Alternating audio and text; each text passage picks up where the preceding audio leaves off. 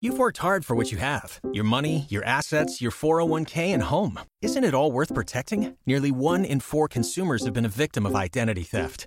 LifeLock Ultimate Plus helps protect your finances with up to $3 million in reimbursement.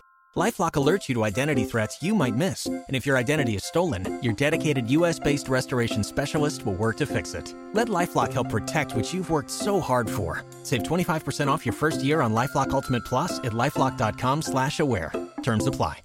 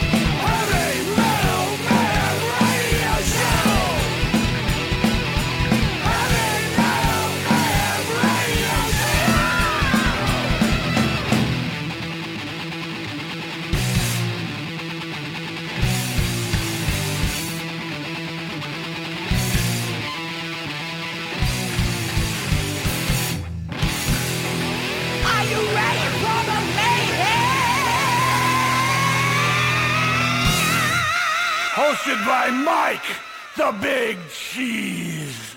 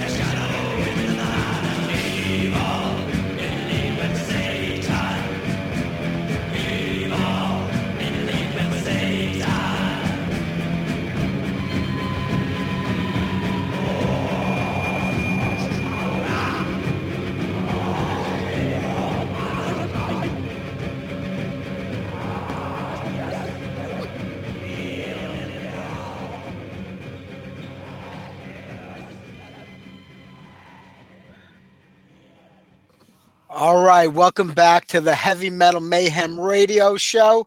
It seems like we ended last week's show with Venom, and we started off this week's show with Venom. In League with Satan, one of my favorite bands of all time. Venom, love those guys. Hey, we got a great show tonight. Joe Leonard from Frigid, Bich will be our first guest up in about 20 minutes or so. We'll give Joe a call. And then after that, Jason Ashcraft from Die Apparel and Helium Prime. And you know what? Yesterday, I contacted the New York State Police Department. I put out an Amber Alert for Mr. Thomas Falanga. And I tell you, you know what? That Amber Alert system really works because the state of New York had found him. Tommy, what's going on? Yeah, I was kidnapped, and I was on my way to Mexico. Was it that lady from upstate with the two girls? Did she take you too? Yes, that's what it was. That's what happened. These crazy things happen, They sure do. Well, I told everybody every week that we were so overwhelmed with guests since the middle of January, 3 or 4 weeks. There was just no way for you and I to chit chat and get everybody on and off in time. So we kind of took a little break there, but we had to cancel a lot of the guests that we were going to have on this Sunday. We just left Joe and Jason because they were booked for a long time. So it freed up a little airtime for us to bullshit and chit chat and catch up on all the heavy metal things going on in the world.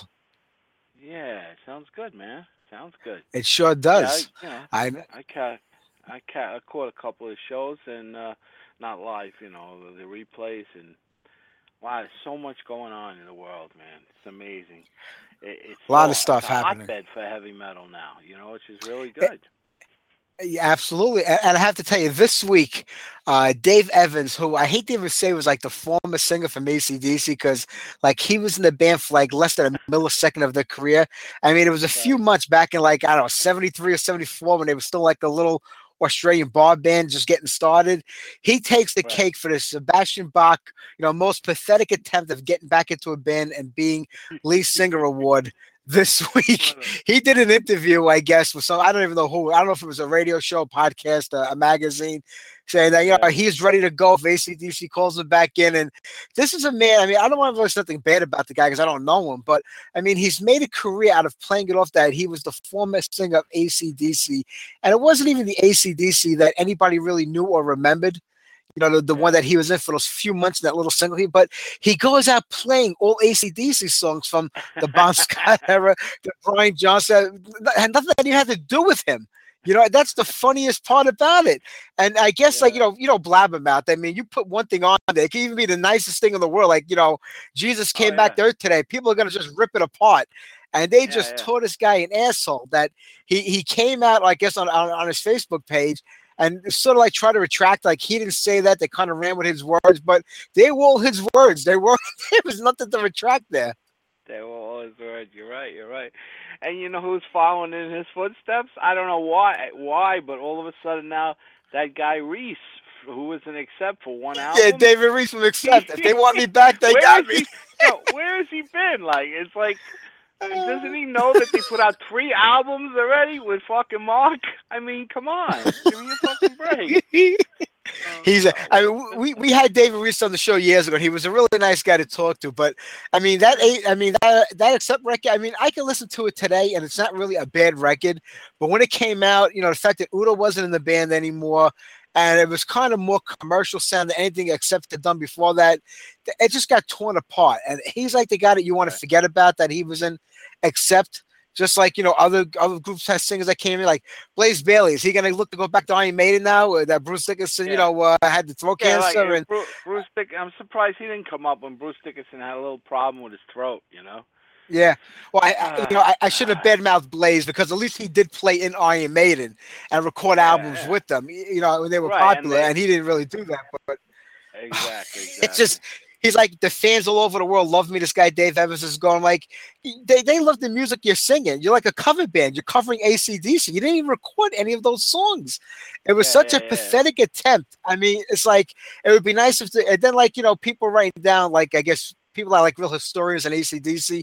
I'm not the biggest AC/DC fan, so I don't know like a lot of the, they're like in and outs or little tidbits. It's like they hate him. Malcolm Young hated him with a passion. And that's yeah. one of the reasons that they had to get him out of the band. Like, they just couldn't tolerate him. So and he was a part of it. So he knows that he's not liked by the Young brothers, even though Malcolm's not a part of the band anymore. Like on stage, performing live or anything. I mean, why would you even throw that out there when you know how hated you are by pretty much the main guys of the band? The Young brothers. It makes no sense to me. It's fucking But hilarious. like Brian Johnson said, yeah, go ahead, T. Go ahead.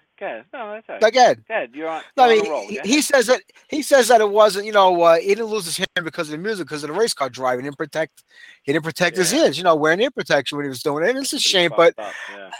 I mean, it boggles, you go on Facebook and it's the same like with the Brian Johnson thing. The same thing happened. Like every time a rock star dies, like how's my world how am I going to get on my world now? The guy from Emerson Lake and Palmer just passed away. Like the guy was 70 something. I think he killed himself. I heard. I don't know. I wasn't a fan. 72, but they say it was a suicide. I don't know. Yeah, that's what they're saying. But he's 72 years old. I don't know about you, but I'm not going to be doing my job when I'm 72 years old, even if I was a rock star. I mean, everybody gets old and fucking dies. I mean, I feel bad for him. I feel bad for the family that's going to miss him.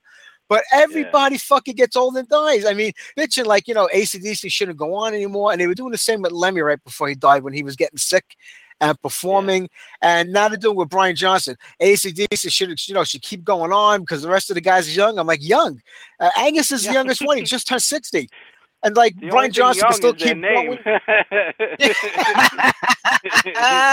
I mean, for sport, It's true.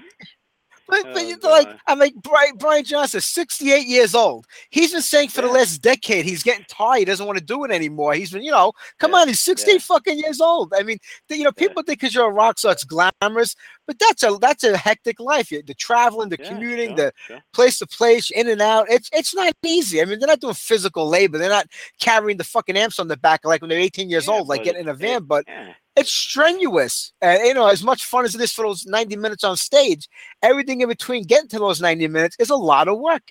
And the guy's 60 years, like, well, he's got more in him. I'm like, AC/DC has been putting out a record every 6 to 7 years, touring every 6 to 7 years. So the next record tour would make him 75 fucking years old. I mean, come on. I mean, how long do they want these people to go on for?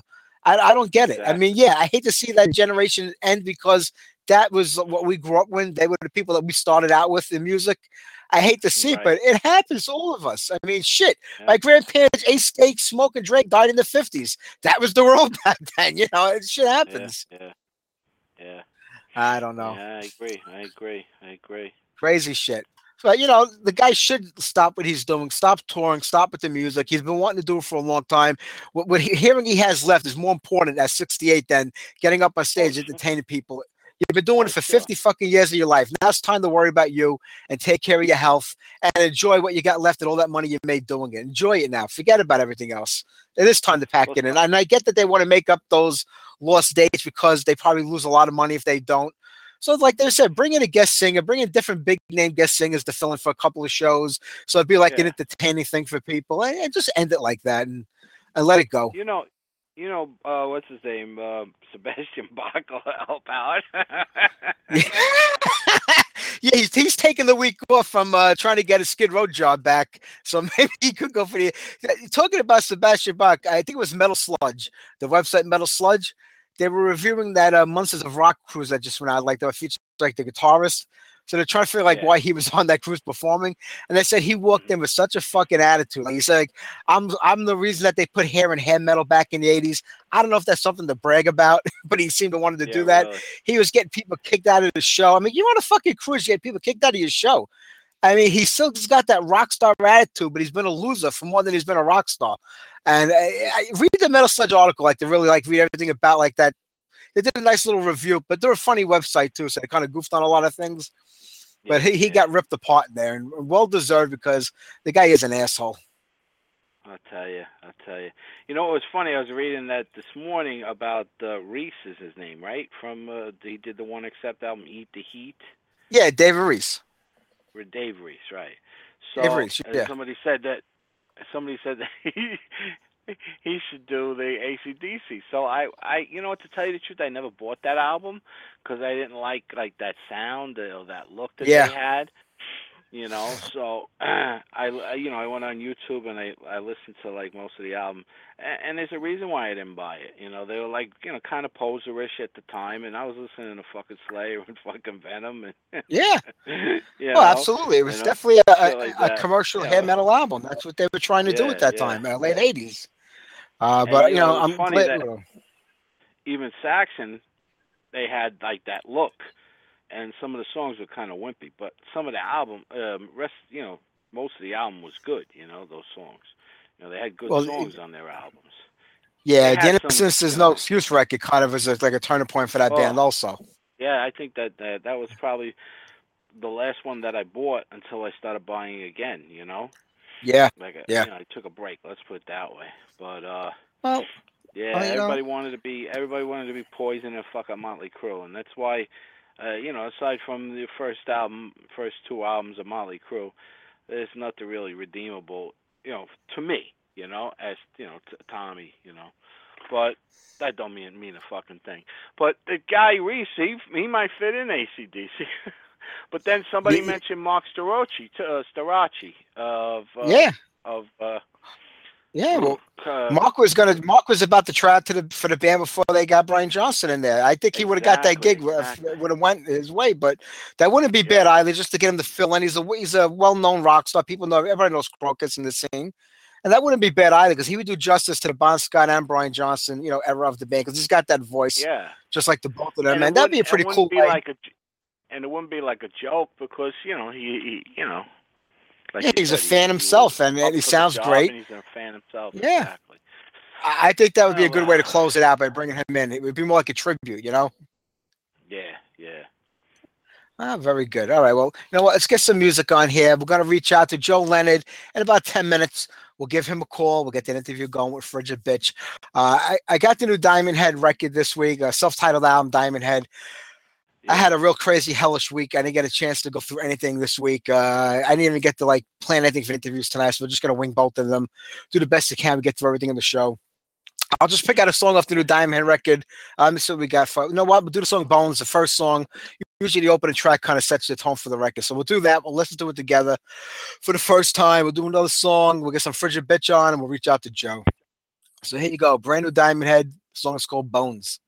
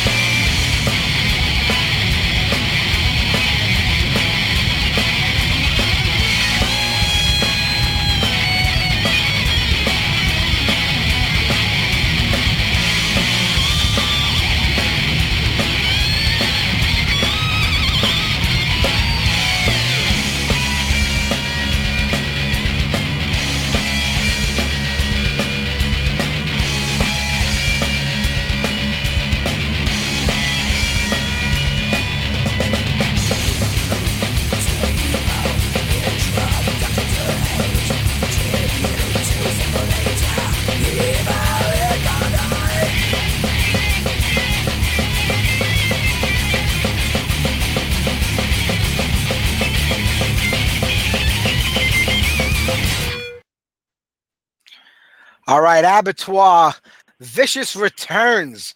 Boy, I love those guys. Steve Gaines, and there's also an Anger is Art. They got a brand new record out. It's charting really well on the CMJ. Pick it up if you have a chance. And T, right before that, the Diamond Head. I know you and I were bullshitting a little bit, so we probably didn't really get to hear most of it. But it didn't sound too bad. I don't know what you guys out there think of the new Diamond Head. I'm going to go through the rest of the album this week and give it a really good listen. All right, but I tell you what, let's get Joe Leonard on the line from Frigid, Bich. Let's get this interview going here. Look at this number. I love it when we, interview New York bands from the New York scene, mostly because they all sound like we do. So that's a pretty good thing. All right. Let's see here. Right. Absolutely. Let me and a boo and a boo boo. Okay, there we go. Let's dial that number. So far, so good. It rang. One ringing diggy. You remember that? Hello. Huh? I do. Joe, it's Mike from Heavy Metal Mayhem. How are you? Nice to speak to you, Mike. You too, Joe. How's everything going today? I'm doing just fine. Let me just turn this down here. So I was listening to your show. Oh. Okay. You're the only one. I knew somebody was listening today. Oh, absolutely. I would imagine a lot of people listen to your show. Well, look, it's great to have you on, especially since I'm such a big Frigid Bitch fan from back in the day. Remember getting those demo tapes and seeing you guys all over the place, from Lamar to Valley Stream and back up and down again. Yeah, wow, it's amazing. Oh yeah. I was right there with you guys, man. That was some really good stuff back in the day, and I'm glad that I don't know if you guys are trying to do something again. I would love to see that happen. I don't know if it's possible or if it's something you're interested in. Is it? Yeah, there's it's funny. There's some recent doings and happenings going on. It involves a group called Enforcer from Sweden that covered Tyrants of a Generation. I don't know if you played on the show or not, but not their version of it. Oh, okay, you should play both versions. Ours and theirs is fine, even back to back to compare them.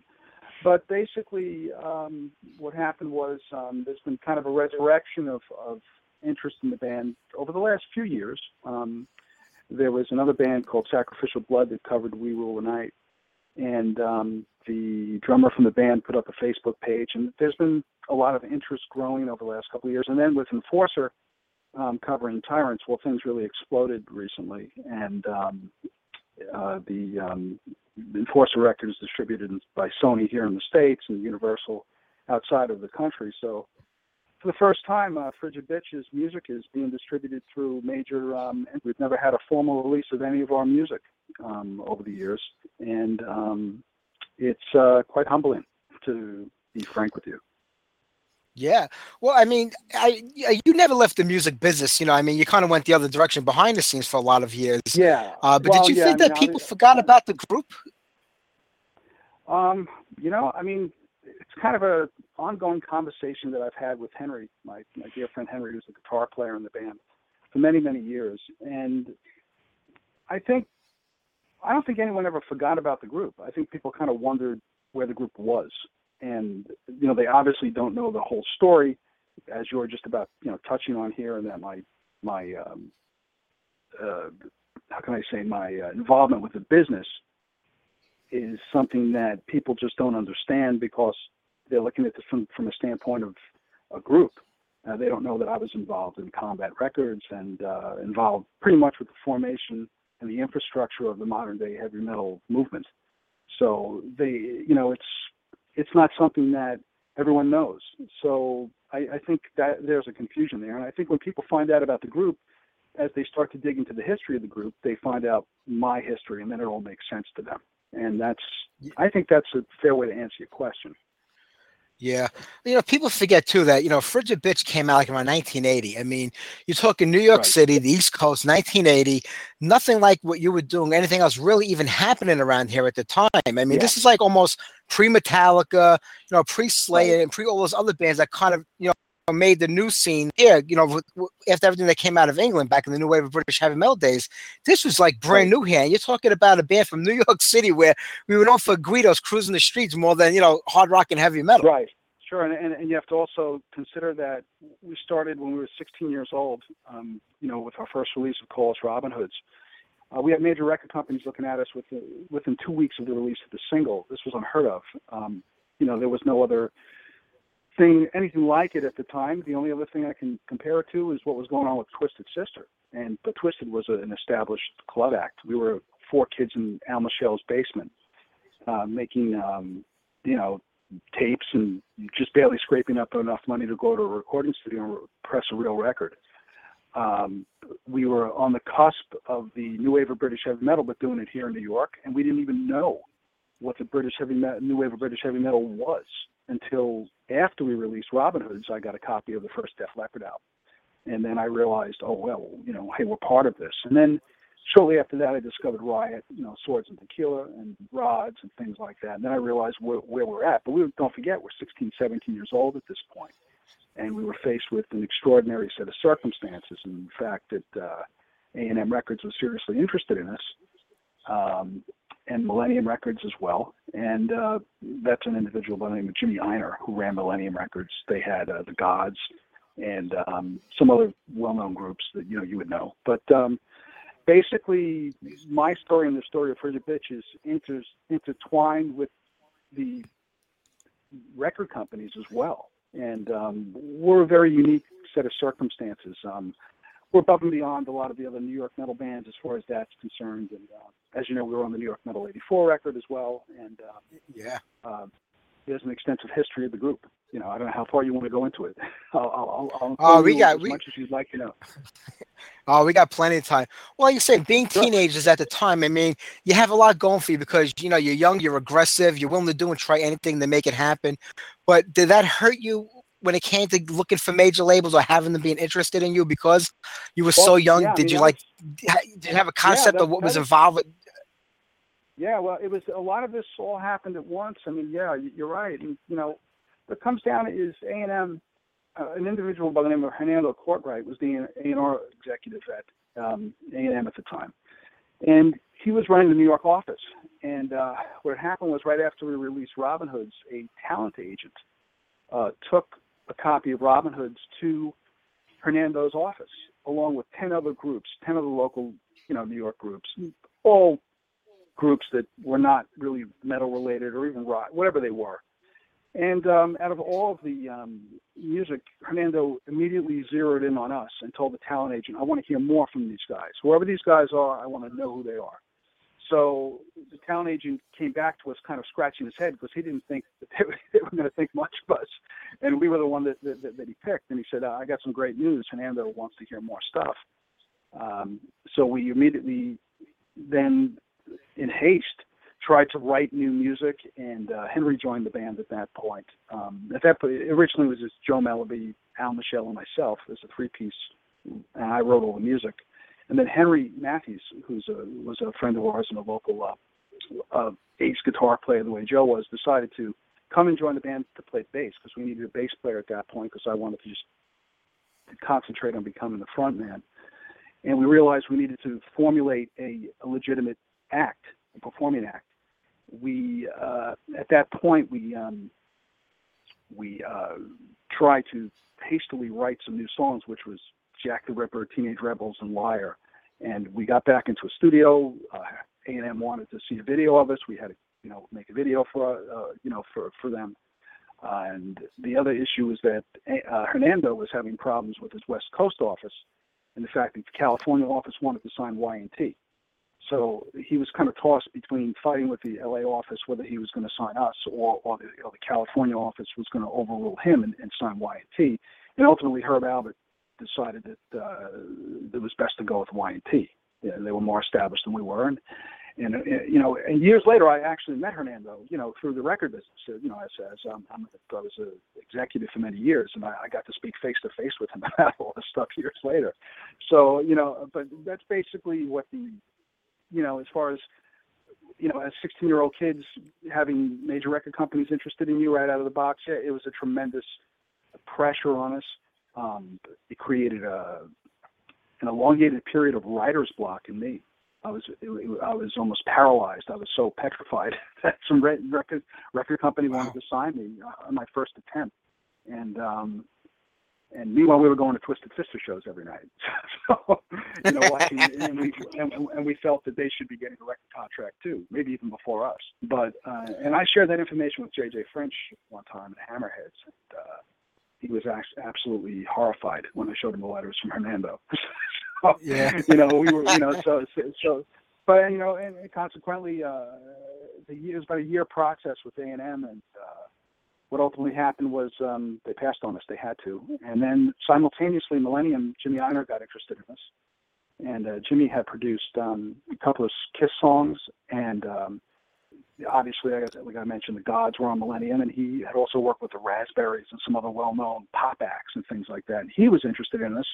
The problem with Millennium is they got sucked into the Casablanca bankruptcy around that time.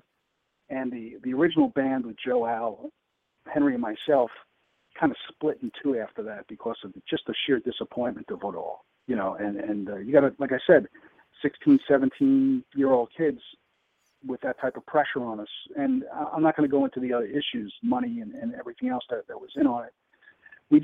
It just split the group apart, and that's how Mach 1, as you want to call it, kind of separated. Yeah. And Mach 2, the band you're familiar with that played the clubs, came from that.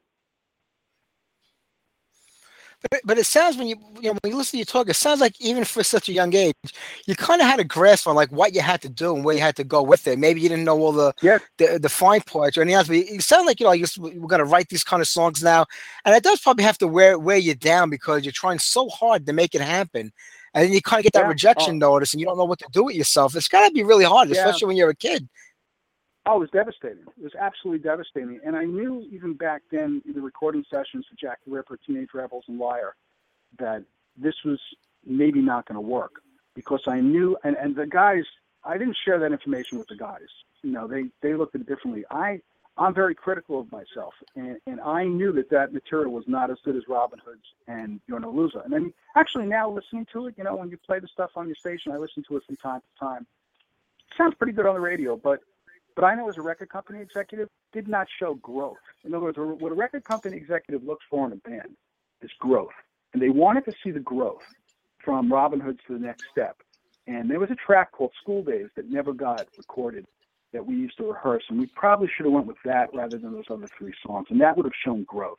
And that's what you look for in a band. You want to see growth. And I can imagine why the West Coast office passed on it. And maybe with Millennium things would have worked out. I mean, years later, I worked with Jimmy Einer's brother, Donnie Einer, when I worked at Arista, and I did get to speak to Jimmy about it. And Jimmy said, well, basically he goes, yeah, I was interested, and, I had too many other pots burning at the time. I couldn't get back to it, but maybe something would have worked. So I kind of know what would have happened, but you can't go back in life and repair things. That's just how it is. Yeah. And unfortunately in the business sometimes, and I've been involved in it for many, many years, there are just circumstances that come into play, why groups got signed, why they didn't get signed, why groups that did get signed made it, and why groups that did get signed didn't make it. And there's a whole litany of problems that interfere with that process.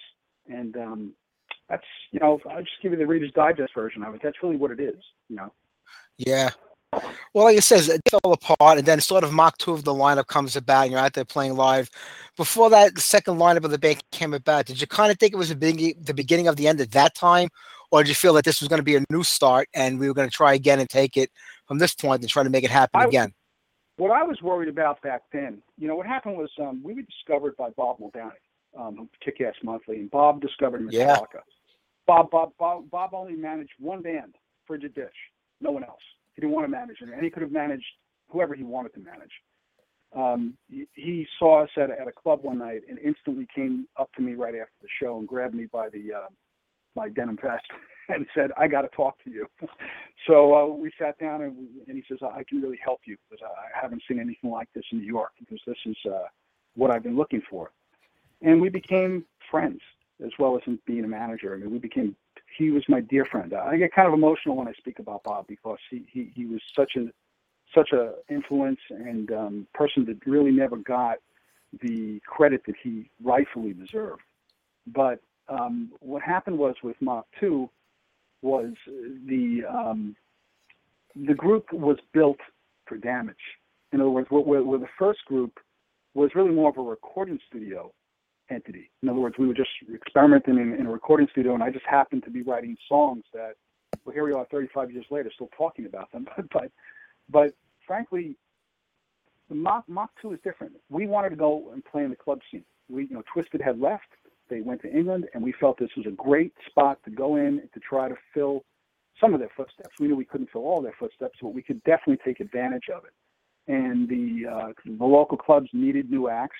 The club owners from Cheers liked us, and Fingers from WBAB Metal Shop got involved with us, and Bob got involved with us, and we just hit the club scene, and it exploded.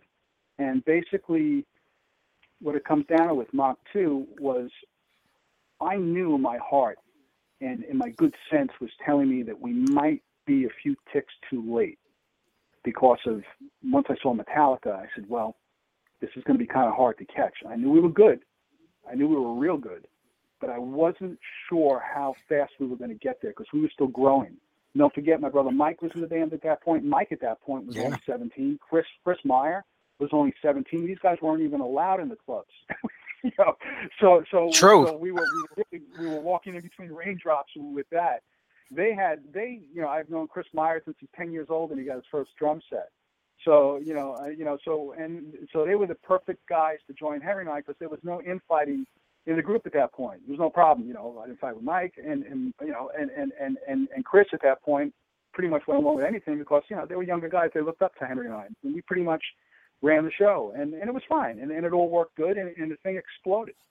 So, we had all these issues that we had to work around, and then Metallica happened. And as it exploded, I just wasn't sure if we were going to get there in time. That was my biggest fear. We just maybe not be able to get there in time. To be blatant with you, that was a fear that I had, and yeah, I thought we might be able to get there. And I knew the scene was exploding. I knew the labels, and we were getting offers. Don't get me wrong. We had an offer from Metal Blade, and we could have signed that. But simultaneously, I landed the job at Combat. And then once I got onto the inside of the business, well, then all of a sudden my world changed drastically, very quickly. I started to understand all the questions that I had that I could never get answered. All of a sudden were at my fingertips reach. I was immediately put in touch with the company's lawyers. I was working directly with the law firm and understanding specifically how the business works. And I realized at that point that this is something that I may not be able to proceed with, because of the conflict of interest too, which was all of a sudden I was in charge of a lot of these acts and label, and had a daily rapport with all the labels. Megaforce, I was on the phone with Johnny constantly.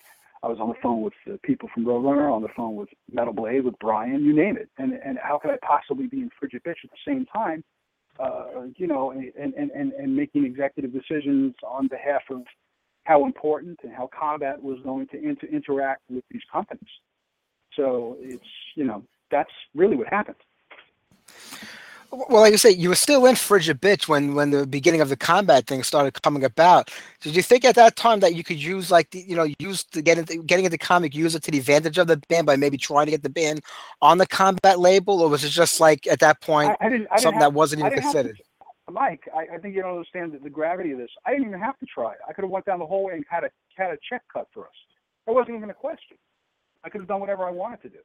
I had executive power. I could have done anything I wanted to do. I could have put out a Frigid Bich record. I could have went on tour if I wanted to. That was not an issue. I could, it had nothing to do with that. It was a legal issue, and that it was a conflict of interest with what I was doing there and being in something like that at the same time. I could have left the company and signed myself and left, but what happened was I was like a vice president, and the president was a guy by the name of Steve Sinclair. Steve later on, he owned Mechanic Records. He put out Trickster, Voivod, Bang Tango. Yeah. He's a legend. And Steve was basically like my mentor. And he handpicked me out of maybe 20 different people that he interviewed for that position, all major label guys. He didn't trust one of them, and he picked me. And he's, one night we're out to dinner at the local pizza place, and he asked me about it. He says, "What do you want to do with Frigid?" And I started saying, "Well, we want to do this. We're playing Lemoore. We're going to do this, do that." And he just said, "Look, Joe, He goes, I'm not going to tell you what to do. You can do whatever you want. Anything you want to do, we're 100% behind you. He said, but think about what you're going to be doing 30 years from now. He actually said that to me. He said, what are you going to be doing 30 years from now? Are you still going to be singing in Frigid Bich? Or would you want to make your entire career as a record company executive? He goes, because you have the makings of doing that, and you have a keen sense of how the business works. People like you, and you know how to make things happen. And that's a rare trait in a record executive. You have it. And, I thought about it, and it was agonizing, absolutely agonizing, because Frigid was something that, I did this when I was 16 years old and into my 20s, and I didn't think of anything else. And I had to make a hard decision to I guess, put the band on hiatus. We didn't break up. It wasn't like a fight or anything like that. I went and reasoned with the guys, and I told them what the situation was, and they accepted it, and they went on to other things. Matt, Mike and Chris started their band called Damaged. They continued on. Yeah. Henry had his own bands. He opened up for Anvil. Mike and Chris toured with the Cro-Mags and Wendy O. Williams, and I helped anyone in any way I could. They had a record offer from Chris Williamson from Rock Hotel. I nixed that contract. I didn't like the contract for them, but I had an open door for anything. If any of those guys needed anything, I was there for them.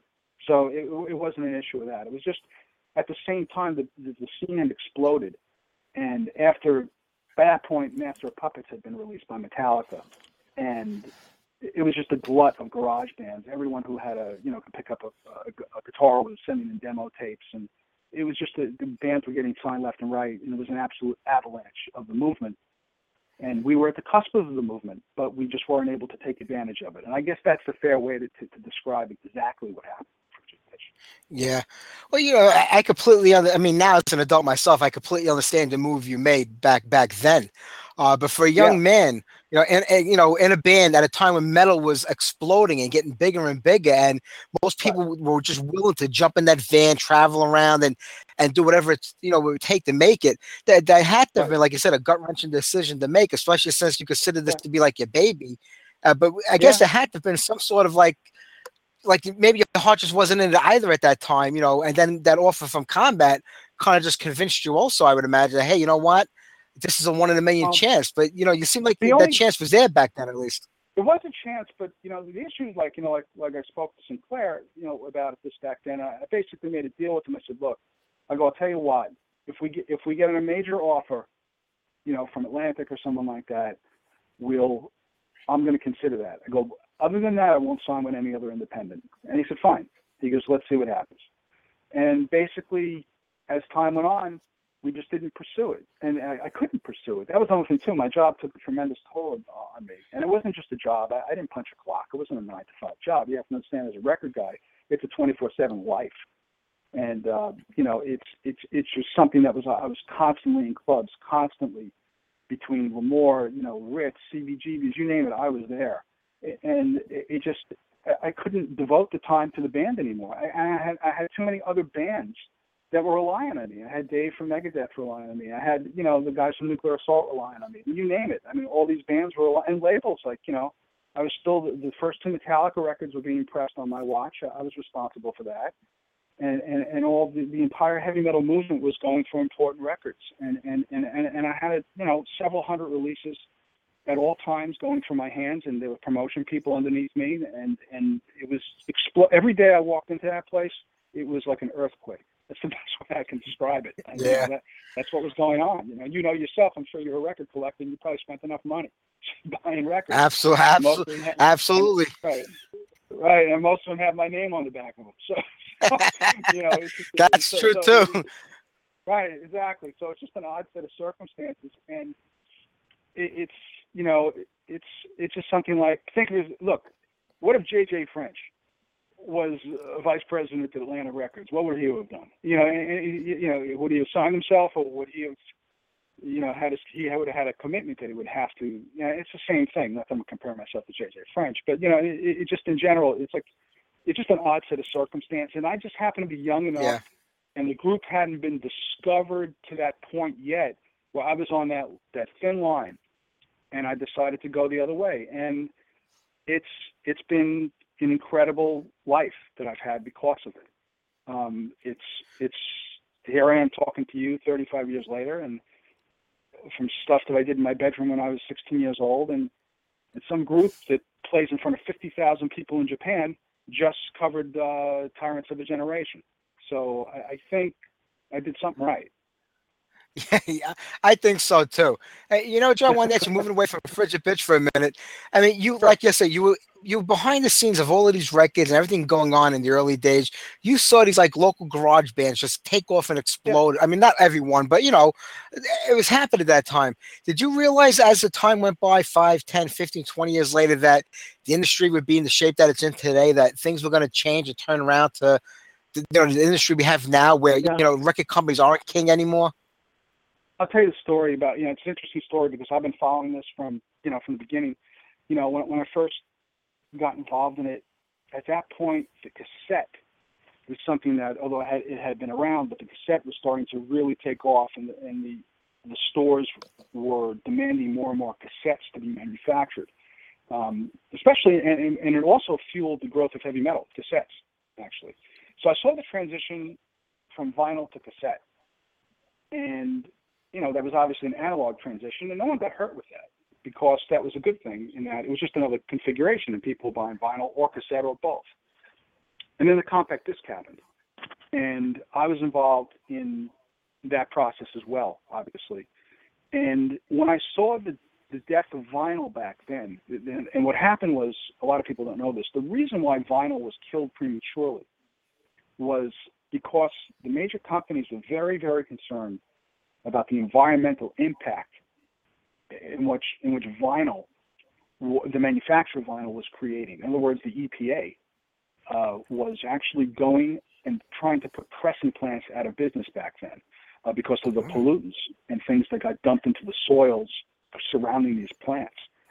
Even the plants that are left to this day, and there's not many of them, are in areas where they're kind of zoned for that. But there were a lot of plants that weren't zoned for that and were closed down because of it. So the industry kind of rushed towards the compact disc, not only for the profit reason, but because they were worried about the EPA closing down a lot of the vinyl plants. So once the industry got into the compact disc, obviously this created tremendous profits, which was great, which was fine. But it simultaneously then killed the cassette. So it killed that configuration. It was totally reliant at that point on the compact disc.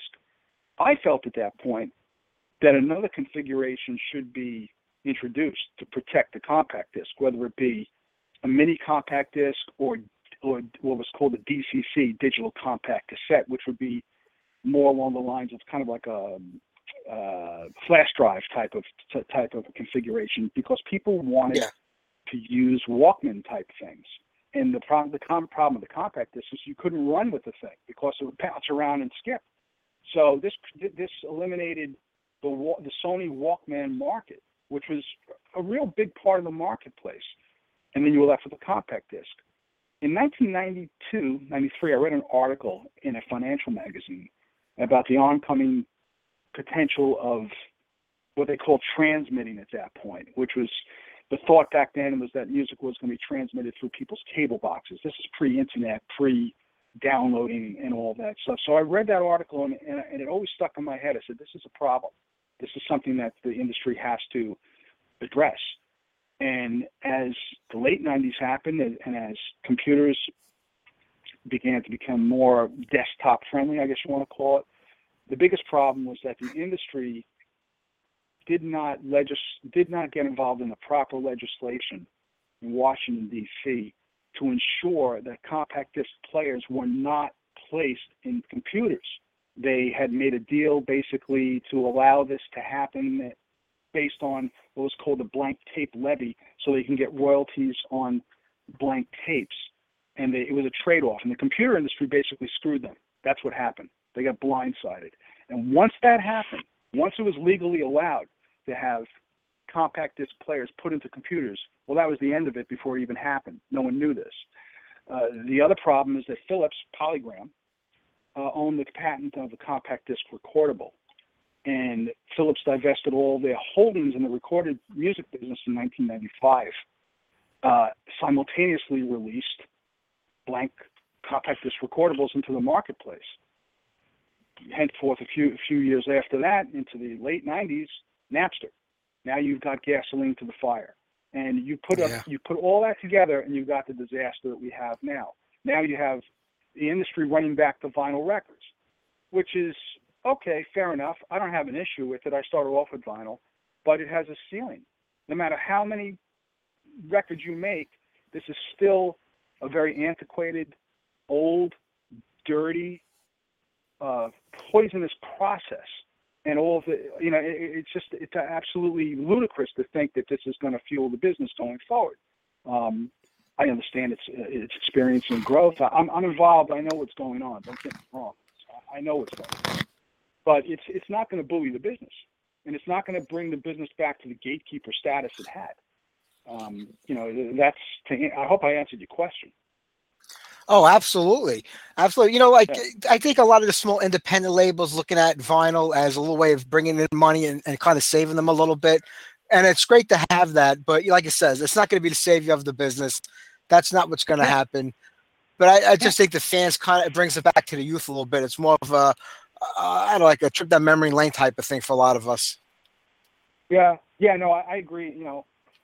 I'm with you on all that stuff. There's just very little you can do, and there were a lot of colossal mistakes and catastrophic mistakes that were made by the Recording Industry Association, and there were things that could have been done, and they didn't do it. And at the end of the day, it was just basically a bunch of guys watching out for their own ass, cutting staffs left and right, and taking the cash assets of the company's monies and investing it into Apple and Microsoft. I mean, as ridiculous as that sounds, that's what a lot of the major companies did. They took cash assets and just invested it into these companies that were killing them. It would be like making a deal with someone who's about to execute you. It's absolutely retarded. And that's what went on in the business. That is what's going on every day. So, well, John, I don't know if you saw the new TV show, the new TV series on HBO called Vinyl. I mean, I know it's just a TV show. I don't know if you caught it, but I mean, is some of it look a little familiar? I mean, is that kind of really goes on behind the scenes, or at least some of it? Yeah, it's all true. I mean, except it's pretty good. A drug guy, but still, I wasn't a drug guy. Well, that was the 70s. I mean, this is the 70s. Yeah, no, it's a lot of that stuff encroached into the 80s. Yes, the show's very accurate about what goes on behind the scenes. It's almost 100% accurate. I watch it myself, and I'm looking forward to watching it tonight. I identify a lot with it. A lot of it, I turn to my wife, and I say, wow, it's like I'm watching myself in a lot of this stuff. But it's a lot of this stuff. I mean, I especially the A&R stuff. That's what goes on, and the uncertainty of how a lot of these guys. It was a little different with combat and stuff like that. It was difficult to make that much of a mistake. But I know from the majors, and I work for Arista as well, and I know what it's like when catastrophes happen, when something you think is going to happen, and you've invested all this money and time into it, and the thing fails. I've been involved in that too. So and you'll see, I'm sure as the show progresses, they're going to touch on all that stuff when there's catastrophes that happen. And also, the other interesting thing about the show, I immediately identified the issue with polygram, which I found fascinating that they actually zeroed in on this. I mean, that's a big part of what happened in the music business was the entrance of polygram, the European entity, into the American marketplace in the late 70s into the 80s. So especially with the promotion guys too, a lot of that radio stuff did go on. And although combat, obviously we didn't have that issue. We didn't have to pay off radio guys. However, later on, as we got involved in the relativity end of the company, which we had like Joe Satriani. Joe Satriani is an interesting story. We had to bring in radio people and guys like that, but not beating people up with baseball bats. But for the most part, we did have to bring in guys who were so-called connected in order to get radio play for Joe. And we did a good job. We got a gold record with Joe with Surfing with the Alien. But I mean, I think that we can have another conversation on a different interview about the combat and record companies and stuff like that. I don't want to take any more time away from Frigid, but sure. I mean, I could talk to you for hours about that stuff. And even if you want to talk offline, I could inform you with anything you'd like to know about it. Oh, one day, definitely. Yeah, let's get back to Frigid, Joe. Almost 20 years after the band's over and done with, and we don't hear about it anymore. Anger, Attitude, and Anarchy comes out. This little EP with some demo cuts and the single on there. Was that something that you were behind or had anything to do with, or did you just find out about it after it happened? That's actually what triggered this whole thing.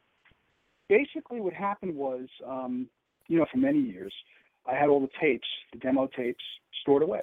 There was no reason for me to do anything with them. I had them, and I had them in a safe place. I got an email around 2000, I think 2001, from someone from California, a guy by the name of Jim Cranford, who owned a specialty label, OPM Records. And he had a partner by the name of John Haupt, I think that was his name. And they contacted me, and they were very flat out honest with me. They said, we want to put out the early Frigid Bich stuff. And I said, I was a little taken back. I said, you don't want to put out the other stuff? Because I felt they'd want to put out, the demo stuff, Tyrants. And he said, no, we want the early stuff.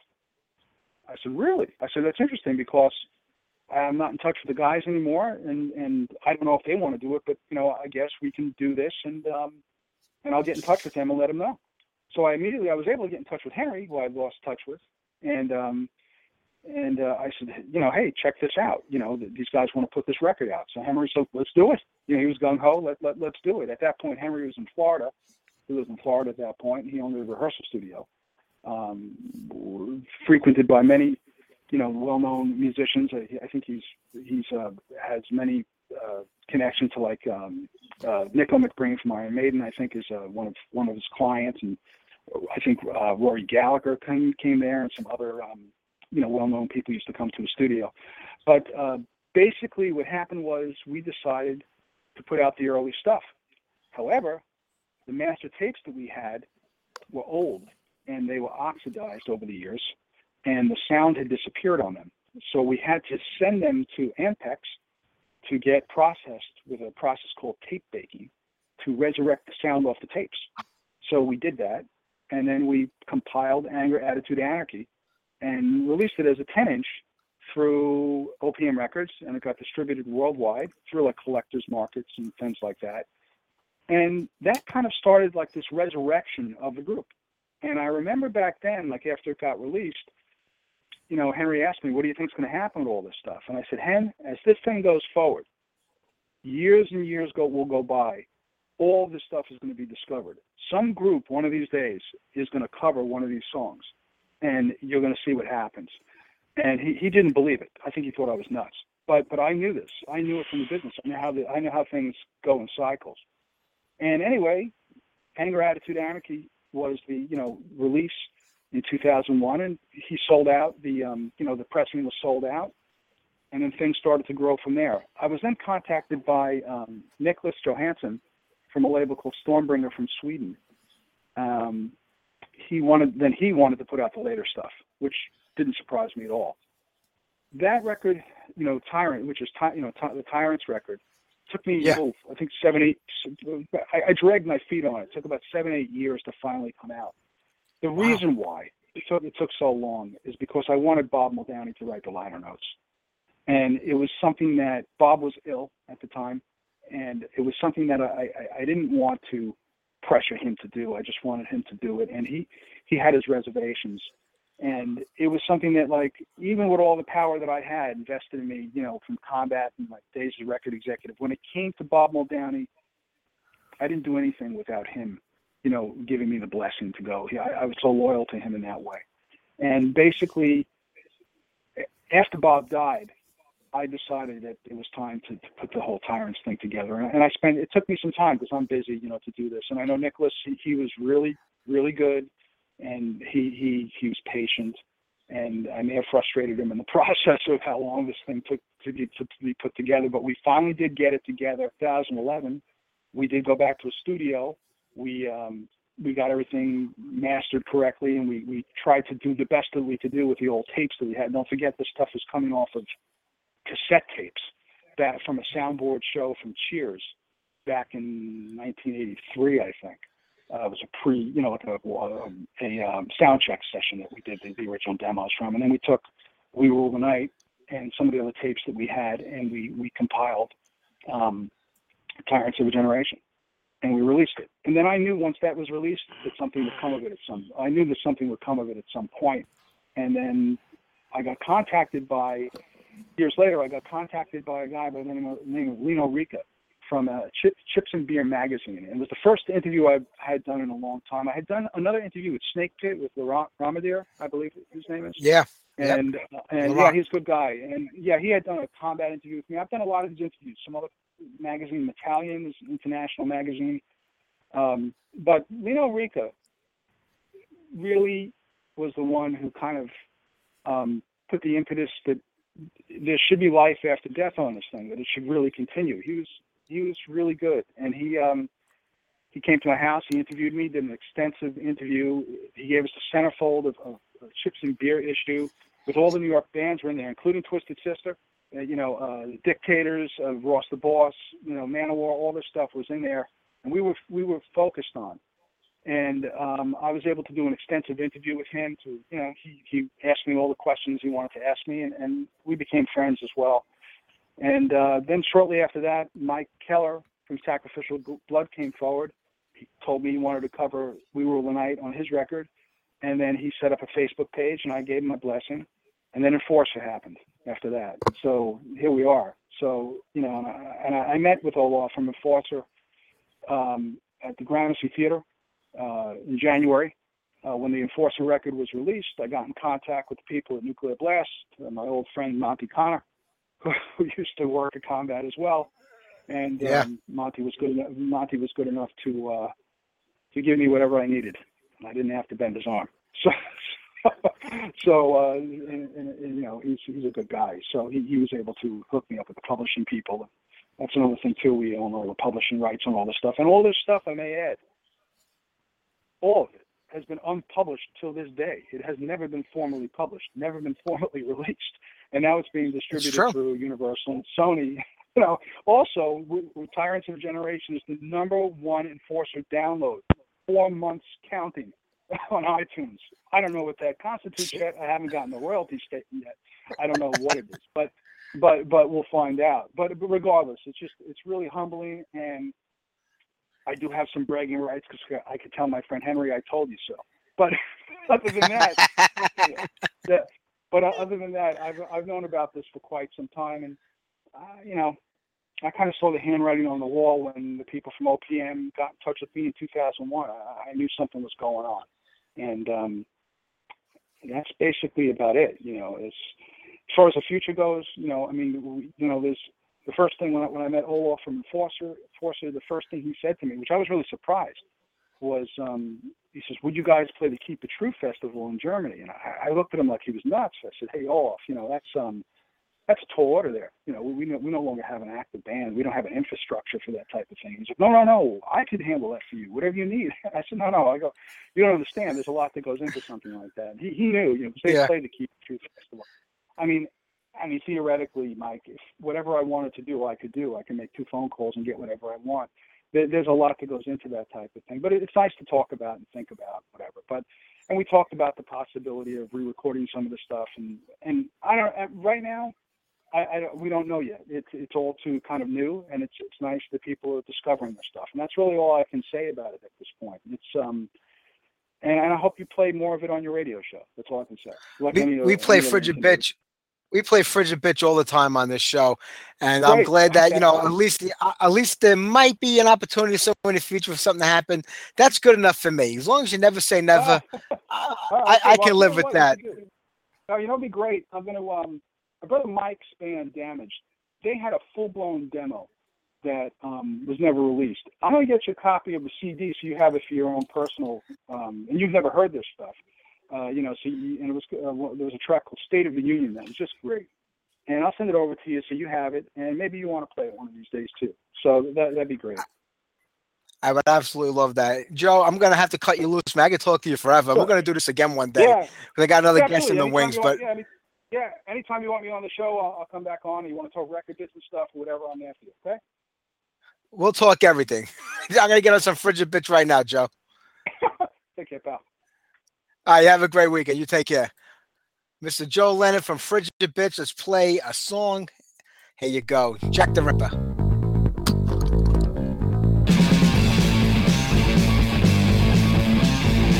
Hiding in the alleyway. All the people talking to him.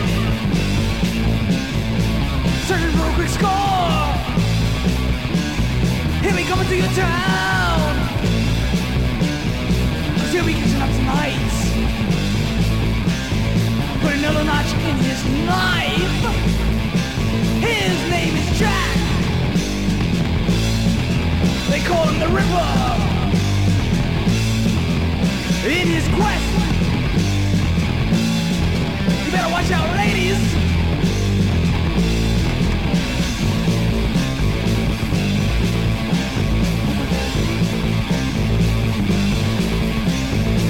Reluctance on his life again.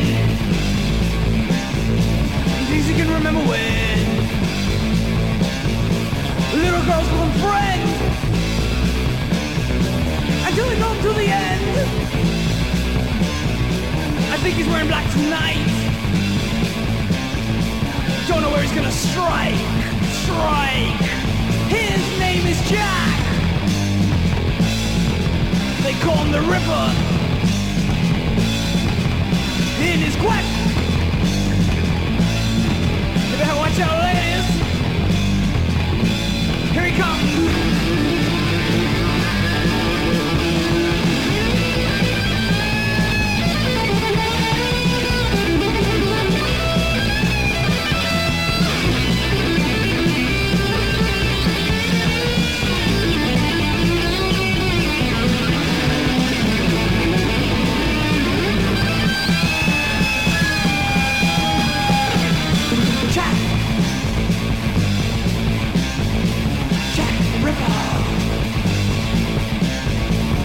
Enough from London town.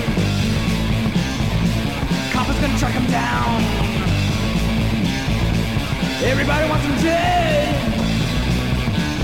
He's got a price on his head. Disappeared to London fog. Now he's gone, but not for long. Name is Jack. They called him the Ripper. In his quest, you better watch out, ladies. Watch out.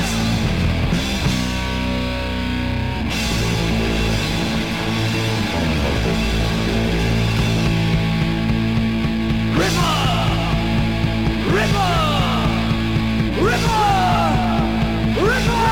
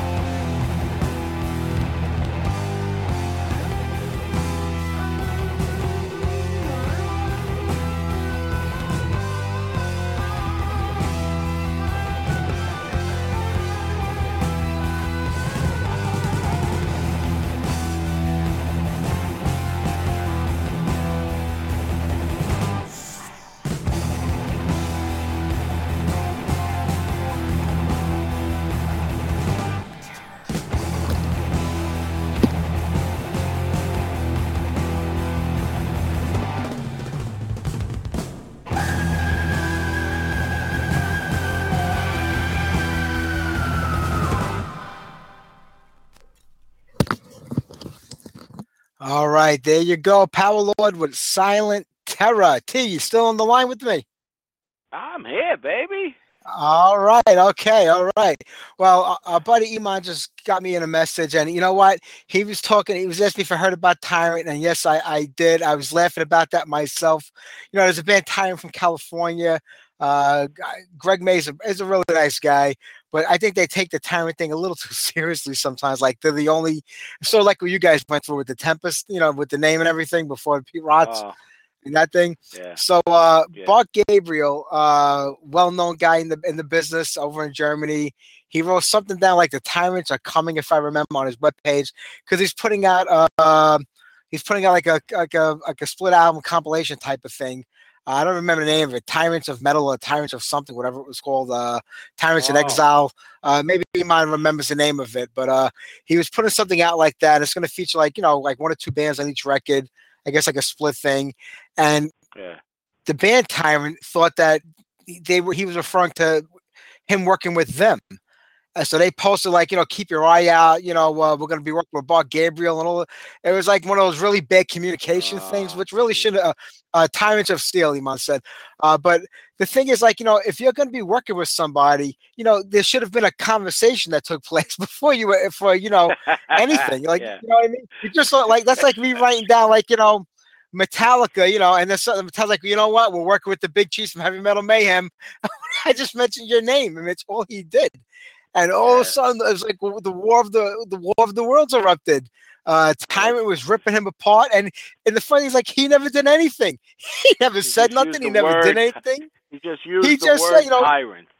tyrants are coming. I mean, then other people jumped in on it, and it went back and forth for a while. And, Bart Gabriel responded, he wasn't nasty, but things don't translate so well sometimes, like from, with English, when you come from another country.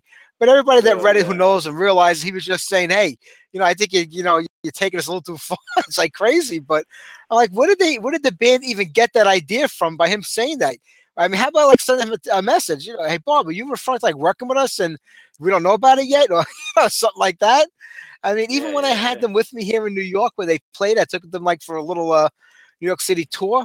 They were ripping Mm. apart the Tyrant from Jack Panzer for using the name the Tyrant. I'm like, okay, but I'm like, it's just Harry the Tyrant Conklin. I mean, that was his stage name, the Tyrant. I mean, whether you had the name of the band before then, I don't want to say nothing because they're friends of ours, Tyrant, but I'm just saying.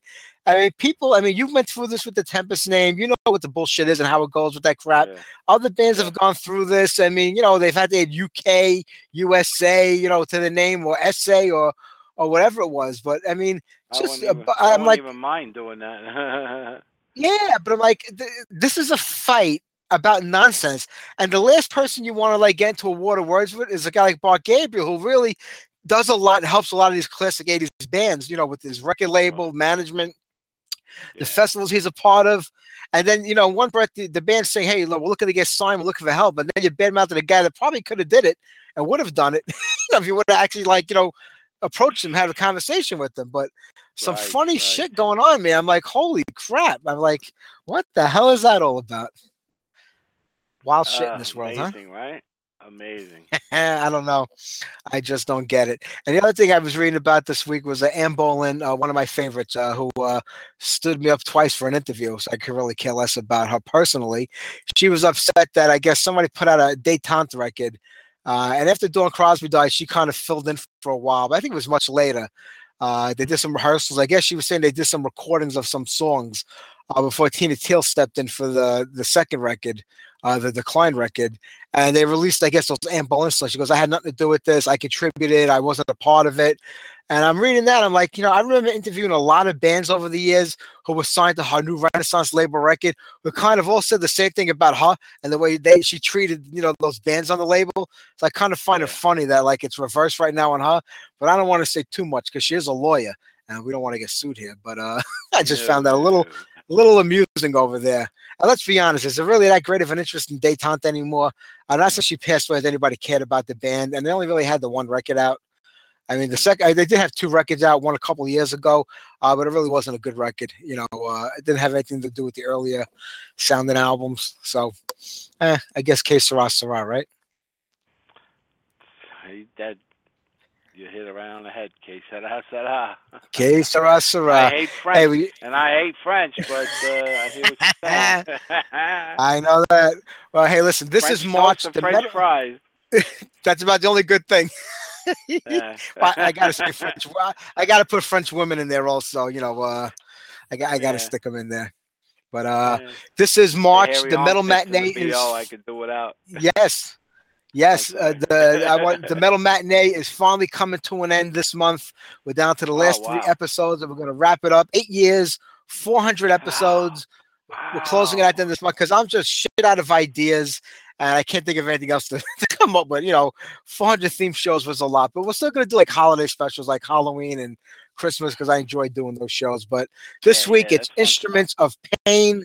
It's all about those painful instruments in the world that hurt when you get killed by them. So tune in, and then I think we got 1 or 2 more shows after that, and we wrap it up. Next Sunday night, I'm trying to remember who we have on the show. I think Mike from the band Panther, the band that featured Jeff Scott Soto on vocals. I reached out to him, and Venomed is on the show. And we do have one other band. I'd be damned if I can remember who the hell it is. But right after that, we got Uli John Roth, Andy Timmons, John West, Mike Howard, Kurt Vanderhoof from Metal Church were on the week after. I reached out to Tony Scaglione from Whiplash, who was back in the band on drums. Tony also played drums for Slayer when Dave Lombardo left the first time, and a lot of great hardcore bands like Cause for Alarm and MOD. So we got a great April coming up, a busy April coming up. So stick around and enjoy the guest. Enjoy the show, man. Enjoy the show. That's all we can do. Best. All right. Let's get on one more tune before that's right. Before Jason Ashcroft calls up from Hillian Prime and Dire Peril. I played his other band, Dire Peril, on the show 2 weeks ago when I did a Blue Oyster Cult cover show. They do an absolutely kick-ass cover of Godzilla. We opened up the show with it. He's got a new band called Hillian Prime right now, and we'll talk to him all about that. But right now, let's do Kim Six. Here's Bang Your Head.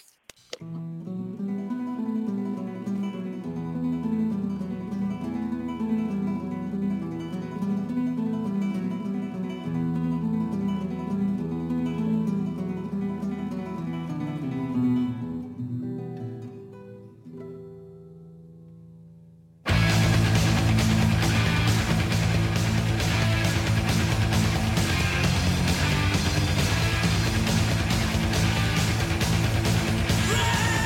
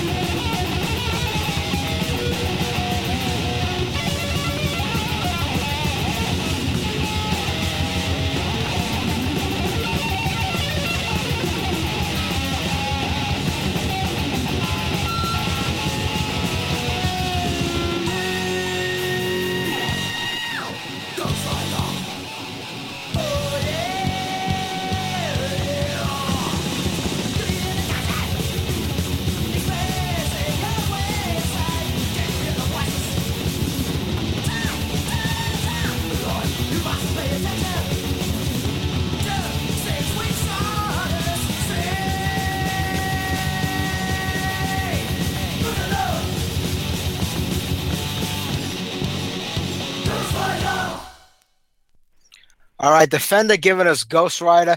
You know, T, I thought Jason Ashcraft was supposed to call in at 7:30. It's about 22:08 already. Maybe it was Yeah. 7:45 because we did have other guests that were supposed to be on in between that I kind of had to cancel this week because we had a lot going on here at home. Yeah. So maybe I did tell him 7:45. I don't remember. Wait another 5 or 10 minutes to see if he calls in. If not, I think we'll play one more song then wrap up today's show a little early because I have some things to do. But it looks like Steve Grimmage, Grim Reaper, is coming to Brooklyn this Friday night, the 18th, at the St. Vitus Bar. Our friends in October 31st opening up with a few other bands. So if you're a Grim Reaper fan, that should be pretty good. Steve still sounds great when he sings those classic songs. He hasn't lost anything in his voice. And I just saw, I think a week ago, we talked about Jag Panzer coming to New York. They're playing at the St. Vitus Bar, I believe, June 10th. It's a Saturday night. That's going to be another great show. I don't recall ever seeing the band live in New York. Somebody said they were here. I know it never happened in the 80s. And there were a lot of shows I missed in the 90s. They might have. I don't remember because I really didn't go to a lot of shows in the 90s. I just got married, had kids. I didn't get out really much to see a lot of shows. But I know it wasn't in the 80s because they kind of broke up throughout the entire heyday of heavy metal. They got back together afterwards. But I am definitely going to go there to see Jag Pans. I am not going to miss that show for anything. I'm looking forward to it. It's going to be great. And Metal Church are playing at BB King's. I think the week after next they're playing. I have to. I was actually doing an interview with Max Portnoy, Mike Portnoy's son. He's got a band called Next to None going on right now. A young kid plays the drums like his father. So to entice like radio people to interview this young band, Mike Portnoy is available to sit down through all the interviews with his son.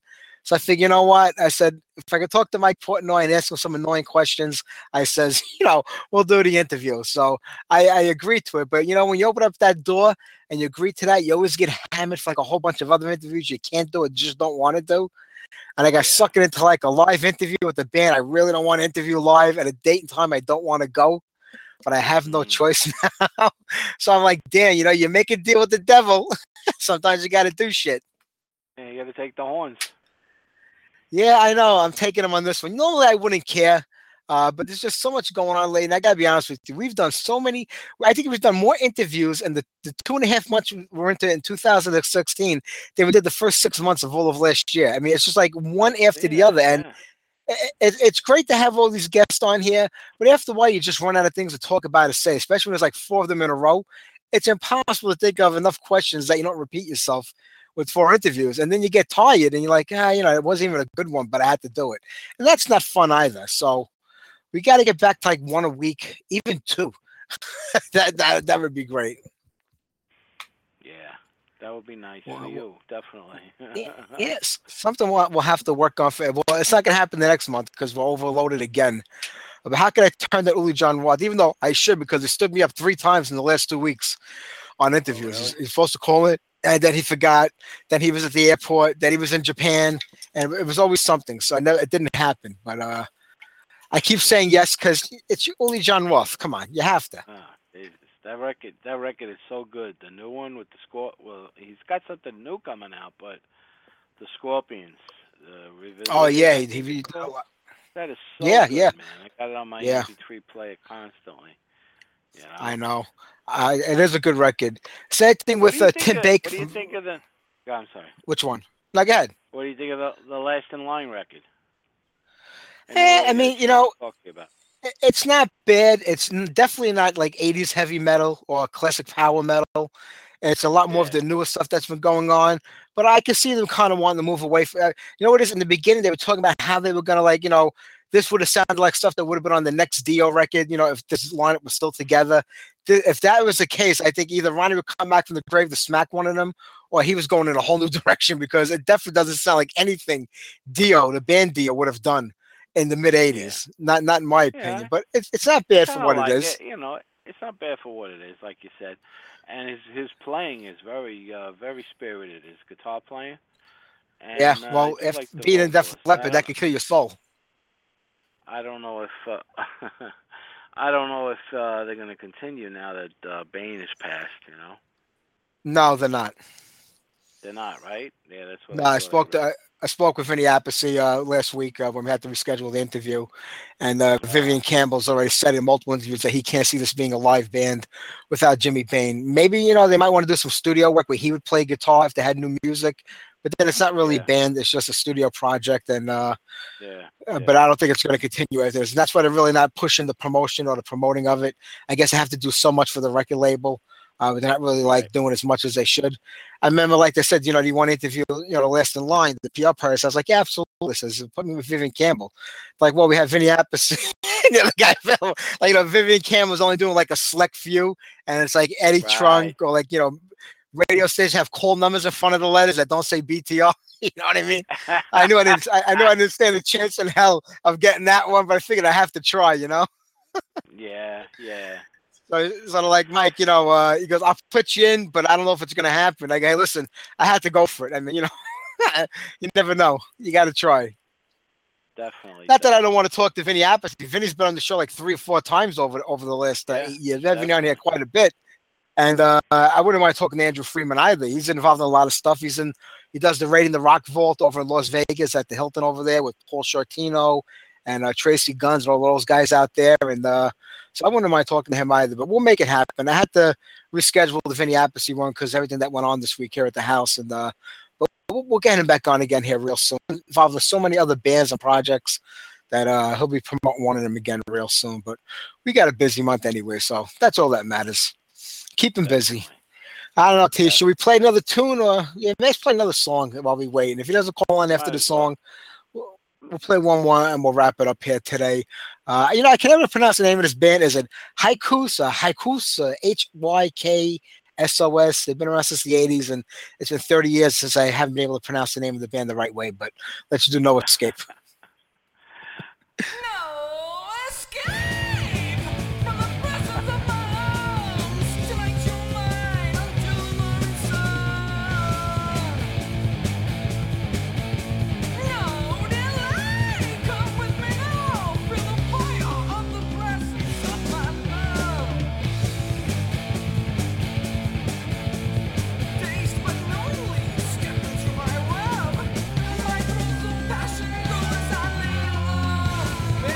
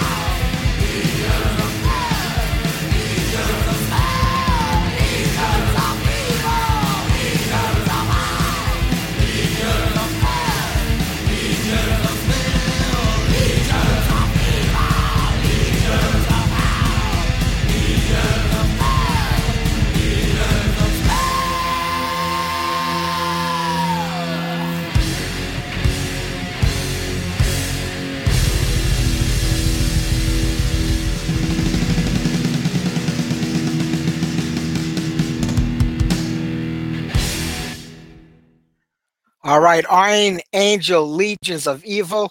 We're almost out of time, T. I guess our next guest didn't call in, so I guess it's time to bust open that book. We'll do it next week because Will we're this kind of be running the out of first time here of the today. year? It will be the first one of the year. Well, it'll be the Yeah, first see, I'm musician glad. of the year. We're going to put a listener in there pretty soon also if Chiron doesn't come back. And he hasn't been feeling well lately, so he's probably all doped up on meds. But Sorry to hear that. yeah, I think this is going to be our first. It's going to be our first band of the year. But we'll induct them next week because I want to wrap it up here today and take care of some stuff I Okay, have brother. to. But it was great having you back in the fold, and we'll have to keep Thank this you, going sir. for the rest of the year.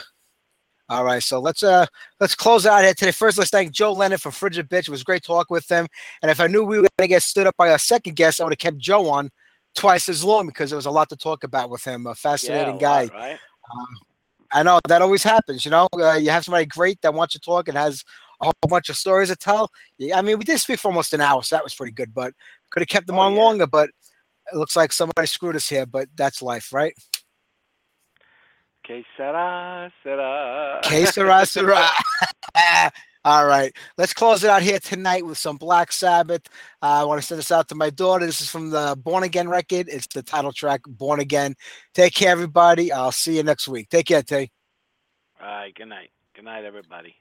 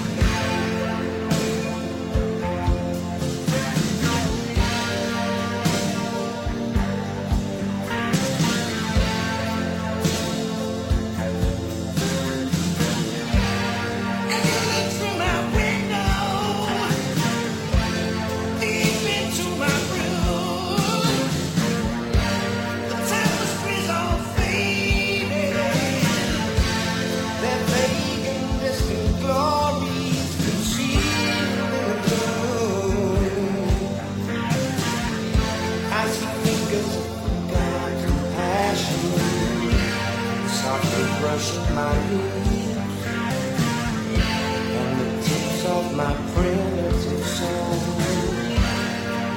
As you look to my door, deep into my room, can you feel the mighty wall? It's waiting in the room. The distant shadows of the gods and champions, those who live in these fields, and will rise when we challenge and heal. Born again, you're born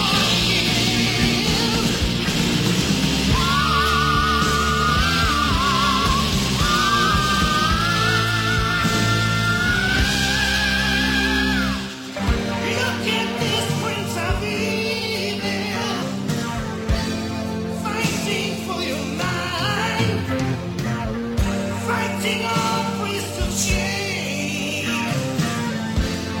The first of my challenges aimed at the heart of mutual gods and people all the same. They're controlling our minds, and we use us for fortune and fame. As you look through my window, deep into my room, it's your future and freedom. The gray and plastic retards are floating in circles, and as you taste the traveling sensations, softly brushing your leaves, as we rise when we challenge and heal.